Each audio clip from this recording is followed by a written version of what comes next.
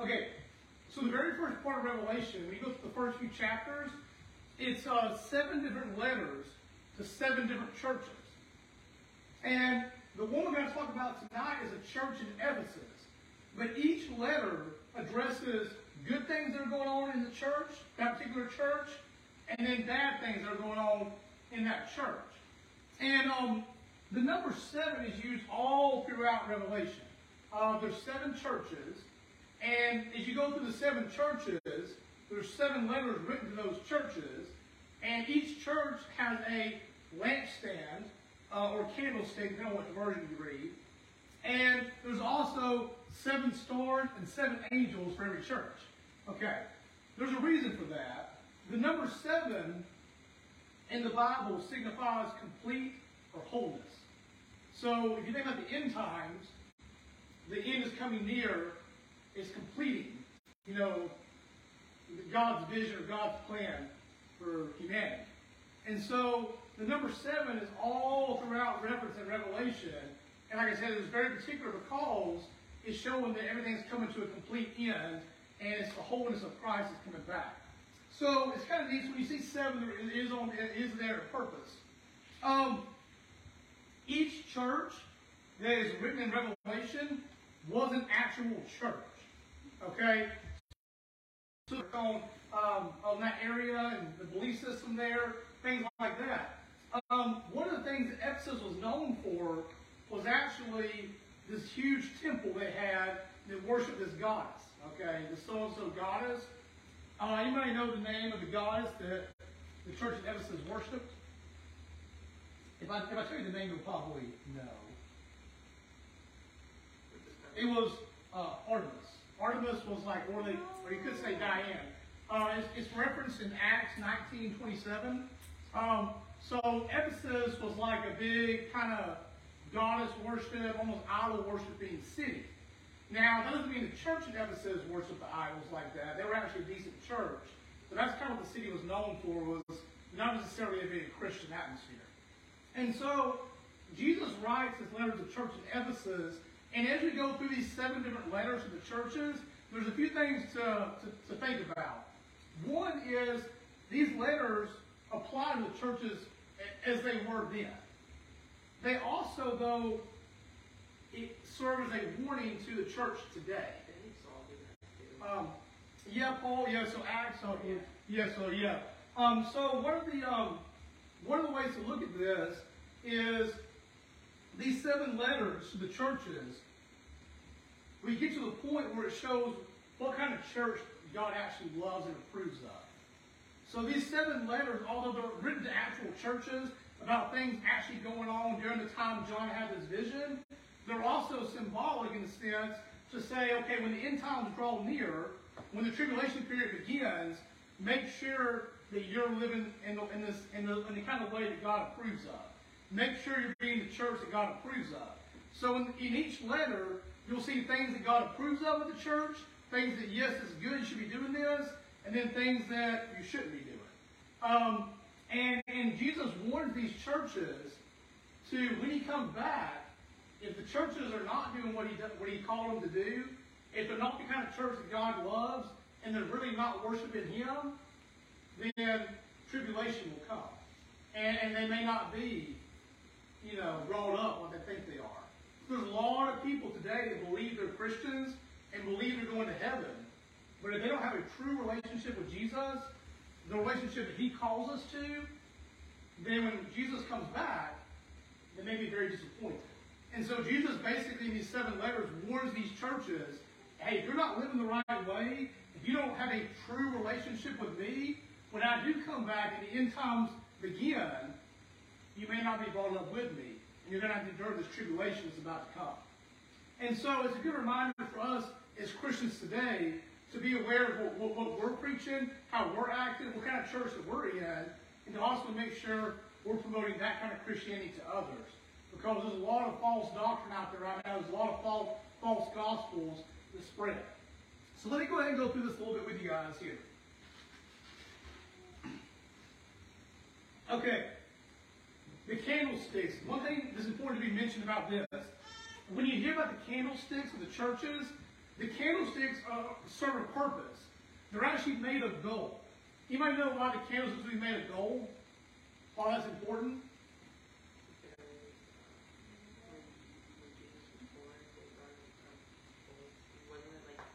Silver or gold and myrrh, frankincense. Yeah, so it was one of the gifts. So gold back then was a very precious gift. It signified basically royalty and purity and things like that. So the candlesticks being made of gold basically signify like this is what to strive after. This is the kind of person, the kind of church you should be. One more thing. And then the candlesticks. What does the candlestick do? Okay. What does the candle do in the candlestick? It holds the light. And the light casts out the darkness. So what Christ is saying is if you're in the church that God loves, the one that He approves of, your candlestick, your candle will be burning bright. And when your candle is burning bright, you'll expose all the darkness in the world, and you'll shine Jesus' light into that darkness. But if you begin to fade away from that, your light becomes dimmer and dimmer until eventually Jesus will just destroy that candlestick and say, I can no longer use this church. Does that make sense? Because if you're out there preaching a false doctrine, or a gospel that's all about me, or a prosperity gospel, or we'll look at all the things these churches are doing that aren't great, if we're that kind of church, then eventually Jesus says that God's not going to bless that anymore. And you're going to lose your witness in the world. Because your light that you're shining for Christ is no longer being shining for Christ, it's shining for yourself. And when you do that, God doesn't honor that, and He takes that candlestick away, or takes that lamp away. So that's kind of what it references here, is if you don't want to lose your witness to the world, if you don't want to lose God's hand upon you, God's blessing upon your church, then make sure you do and don't do these certain things. So the first church is considered a loveless church. Okay? Doesn't sound very appealing, does it? A loveless church. Now here's what's interesting about this. Out of all the churches, Ephesus is probably one of the best. Out of the 7 churches, they might be number 2 compared to the one church we'll talk about later that is really doing things well. So the fact that we consider them the loveless church is really fascinating because, like I said, they're actually one of the better churches that we're going to read about. But there's a reason why they're called the loveless church. And I'll read it off to you guys in Revelation. It starts in chapter 2. And it says, to the angel of the church of Ephesus, write these things. Now, John is having this vision, but what's interesting about the vision is the rest of the Revelation basically is John's vision of what's going on. And so John is writing about what he sees and experiences. But the first part of Revelation is not John writing this. He's actually writing what Jesus is saying to the churches. So these words in Revelation here are not really John's words. They're what he saw Jesus say to these churches. So it's kind of interesting. So when you read the rest of Revelation, there's a lot of things people debate about and say, well, I don't know if that really means this or this or this. But the first part of Revelation is actually what Jesus is saying to the churches. So we should hold this pretty high regard. And it says, these things say, he who holds the 7 stars in his right hand, he who walks in the midst of the 7 golden lampstands. I know your works, your labor, your patience, and that you cannot bear those who are evil. And you have tested those who say they are apostles, and they are not. And I found them liars. And you have preserved and have patience and have labored in my name's sake, and have not become weary. That sounds pretty good. So, if Jesus says that about your church, I think I feel pretty good about myself. So again, the church in Ephesus is doing most things right. And here's the things they're doing right. If you guys didn't catch that, the things the church in Ephesus is doing right are they don't practice evil. So they're not going out there sinning. And which is pretty impressive because, again, if you do the research on the city of Ephesus, it's not a very Christian city. Most of them are idol worshiping or worshiping Artemis. So pretty good that they're not participating in that. And also, you might help us catch one of the things that the church is doing right, that God says He approves of. Yeah, let me read it to you one more time. it says, I know your works, your labor, your patience, and that you cannot bear those who are evil. And you have tested those who say they are apostles, and they're not, and you have found them liars. And you have preserved and have patience, and have labored for my name's sake, and you have not become weary. Yes. Not become weary in the Not become weary, yes, that's a good one. So, what that means when not become weary, it means they're out there doing things right.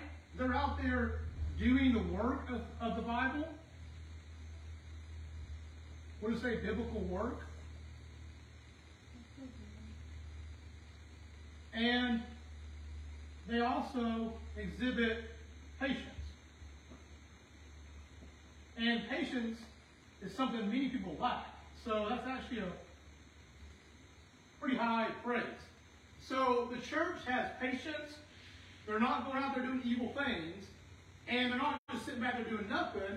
They're actually doing biblical work. They're out there doing mission work. They're doing things for the church. They're doing things that are right. You have a lot you want to add to it? They are making more Christians. Yeah, so they're making disciples. Yeah, making disciples. So all these things sound like they're the perfect church.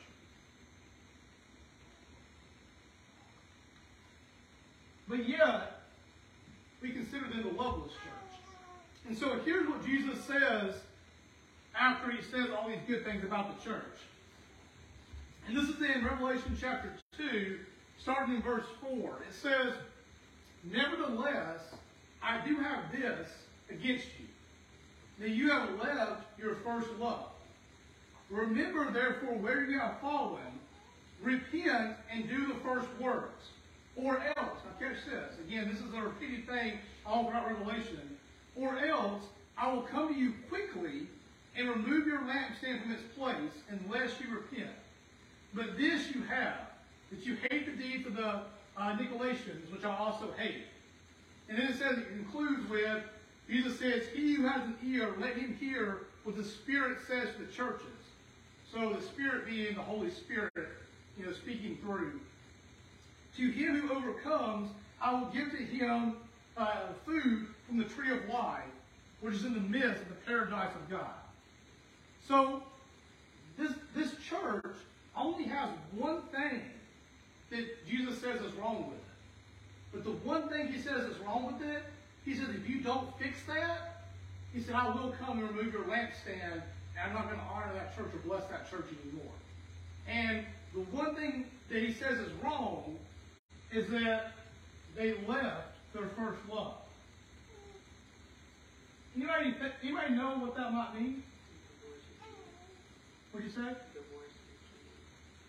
Not exactly. That's a good guess, though. It actually means this. Their heart behind their actions is no longer one that God approves of. Basically, they're doing all the right things because they know they're supposed to be doing these things, but they really don't have the kind of passion or love or care to do these things. They're just kind of walking through the motions because, they may think it's the right thing to do, or they feel like they're higher than somebody else, or they feel like, hey, if I do these things, then God's going to give me these things. But their heart behind all these actions is not a true love of God. They're just going through the motions. Yeah, Victoria? So they're doing good things, but their heart isn't right. But their heart's in the wrong place. And the way I think we have to look at this today in our church and say, are we that same kind of church? How do we not become that church Jesus doesn't approve of? How do we not lose our lampstand? I think it's this right here. One of the biggest things missing from churches today is passion. It's excitement. It's fire for God. Think about how many churches you walk in on a Sunday morning and you go to worship and everybody kind of has their hands in their pocket. They're mumbling over the words. People are falling asleep. And then after the service is over, everybody says, okay, we'll see you guys back next week. So the church itself may do some mission projects. They may preach the word and preach it well. And they may show kindness to others. And they may show patience, things like that. But if the church itself is not doing this with a heart because they love God, they're not doing it because they want to honor Him and because they have this passion and desire for God, then they're not doing it for the right reasons, and people are going to notice that, and you're not going to have the kind of influence in the world that God wants you to have. Because think about this. Some of the best salespeople in the world, if they go up to somebody and they have a product for sale, the product they have for sale probably isn't like any better than other products, okay? It's not like it's the best thing in the world. But the way they make it sound and the passion, the energy they bring, and the way they try to convince you that, hey, man, you got to have this. Like, you can't live without this. Then over time, you're like, man, I think he's right. I got to have this product. I got to buy this $19.99 for 3 months. And so a lot of people end up, buying that person's product. And the companies that have the best advertisement, the companies that have the best salespeople, typically the companies that are the best companies. Because even though the products may not be any better than other people's products, people are convinced, because of the passion and energy they bring, that their products are somehow higher than other people's, and that they can't live without it. But if you go up there to somebody, you're trying to sell a laptop, and you go up there and you say, well, Victoria, I got this cool laptop, I think you might want to buy it. What do you think? And if that's all I say, you're probably going to be like, no, I'm good. And you say, no, I'm good, and I'm like, okay, well, if you want to buy it, talk to me later. Then I'm probably never going to see that person ever again. But if she says, no, I think I'm good, and I'm like, well, what about this? It has this feature, this feature, this feature. I really think you can use this laptop. Look at all these cool things it has. Let me show you it works in my life. And I go through all these details. I may can convince her that, hey, she really does need this laptop. So Jesus is saying that it's similar in the church. If you're going out there and sharing the gospel with people, but you're doing it with no passion, no energy, it's not real to you, then nobody's probably going to accept that, because they're going to see right through you. Because if you're trying to promote something, if you're trying to teach somebody about something, but it's not real to you, those people aren't going to buy it either, because they can see that you don't really believe what you're selling. And so, although we're not selling Jesus, if you're out there trying to show people that they need Jesus and they can't live without Him, and you're not doing it with passion and energy and fire and a love for God, people see right through you, and then they're not gonna want to give their life to Christ. But they're like, hey, if that person's living for Christ and they're that miserable, then why would I want to be a Christian?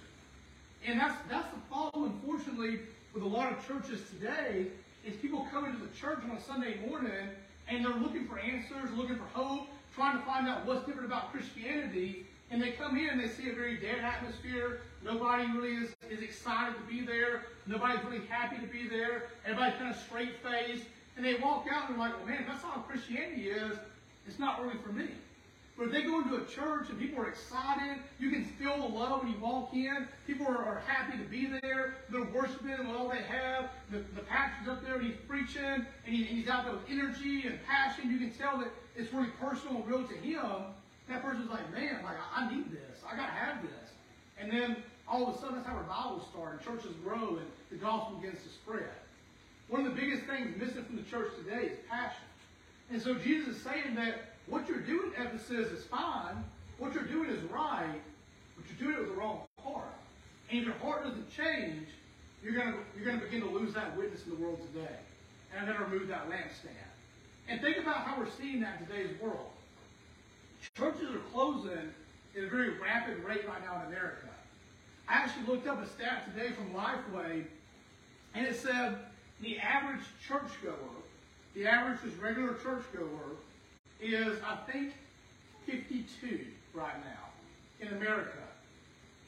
That's not good, because that means that if that age continues to climb, that means the younger people aren't going to church anymore.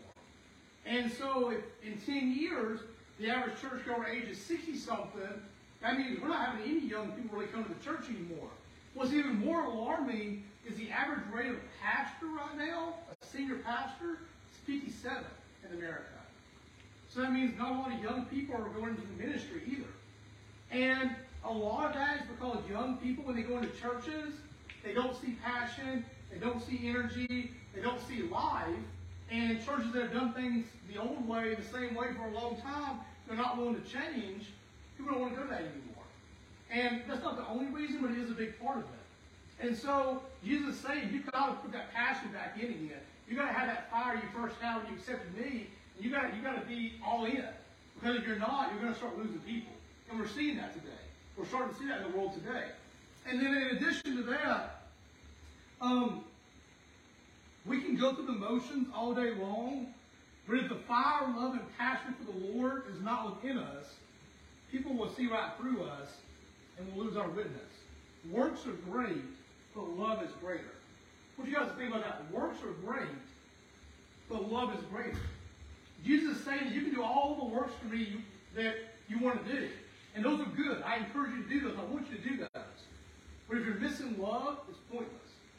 Because even if you're not the best Christian, quote unquote, with works, maybe you don't read your Bible every single day, or maybe you miss going to church some Sundays, but there's a true love for God in your heart.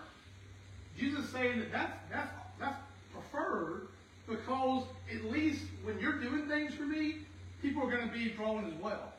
Because if you're just doing all the work and you have no energy, no passion, no love, what you're doing is really pointless. And so, works are great, but love is greater. And if you have both, then that's the church God really loves. But if you don't have one, at least start with loving God. And the works will come as the more you build that relationship with Him. And something that the encouragement today as we close is sometimes we get so caught up as a church in doing the right things that we end up doing the wrong thing. Because we get what they call legalistic. We get so caught up in doing this, that we actually take the love of Christ out of it. And when you do that, we actually end up doing the wrong thing. So what he's telling Ephesus is, you got to be thinking you're the best church in the nation, but in all reality, you're not, because in doing all these things for me, you've forgotten the love and the passion that I want to have a relationship with you. It's not just about doing things. It's about getting to know me, growing closer in your relationship with me. And if you stop doing that, the rest of this doesn't really matter. So as we close, a reminder for the church today is just based off this: make sure your relationship with Christ is in the right place first. Make sure you're learning about Him, you're growing your relationship with Him. You can do that through reading the Bible, doing that through activities, do that through listening to podcast sermons, but learn and grow your knowledge and relationship with Christ. And through that love you have for Him, through that passion you have for sharing the laws, the works will come. And God will show you the right way to live. And God will show you through reading His Word and through visions and dreams and whatever, how God speaks to you. He'll show you what He's calling you to do, and the works will follow. But if you try to do the works first without the love, it's not going to work. The love has to come first, and the passion. And through that love and passion, the works also come. And then again, you become that person in the church God truly loves and approves of. So let me pray for us, and we'll close for tonight. Lord, thank you so much for your message about love here in the church in Ephesus. Knowing that, God, you want us to do works for you. You want us to follow your word. And that is so important. But if we lack love, then we're missing the point. So I ask, God, you restore that fire, that passion, that excitement for you once again in our hearts, and that it outpours in everything that we do. And so when people see us, they truly see you, and we become that light into the world of darkness and shine your light brightly. In your name we pray, Lord Jesus. Amen. Here, I'm going to stop it, and we can do some questions.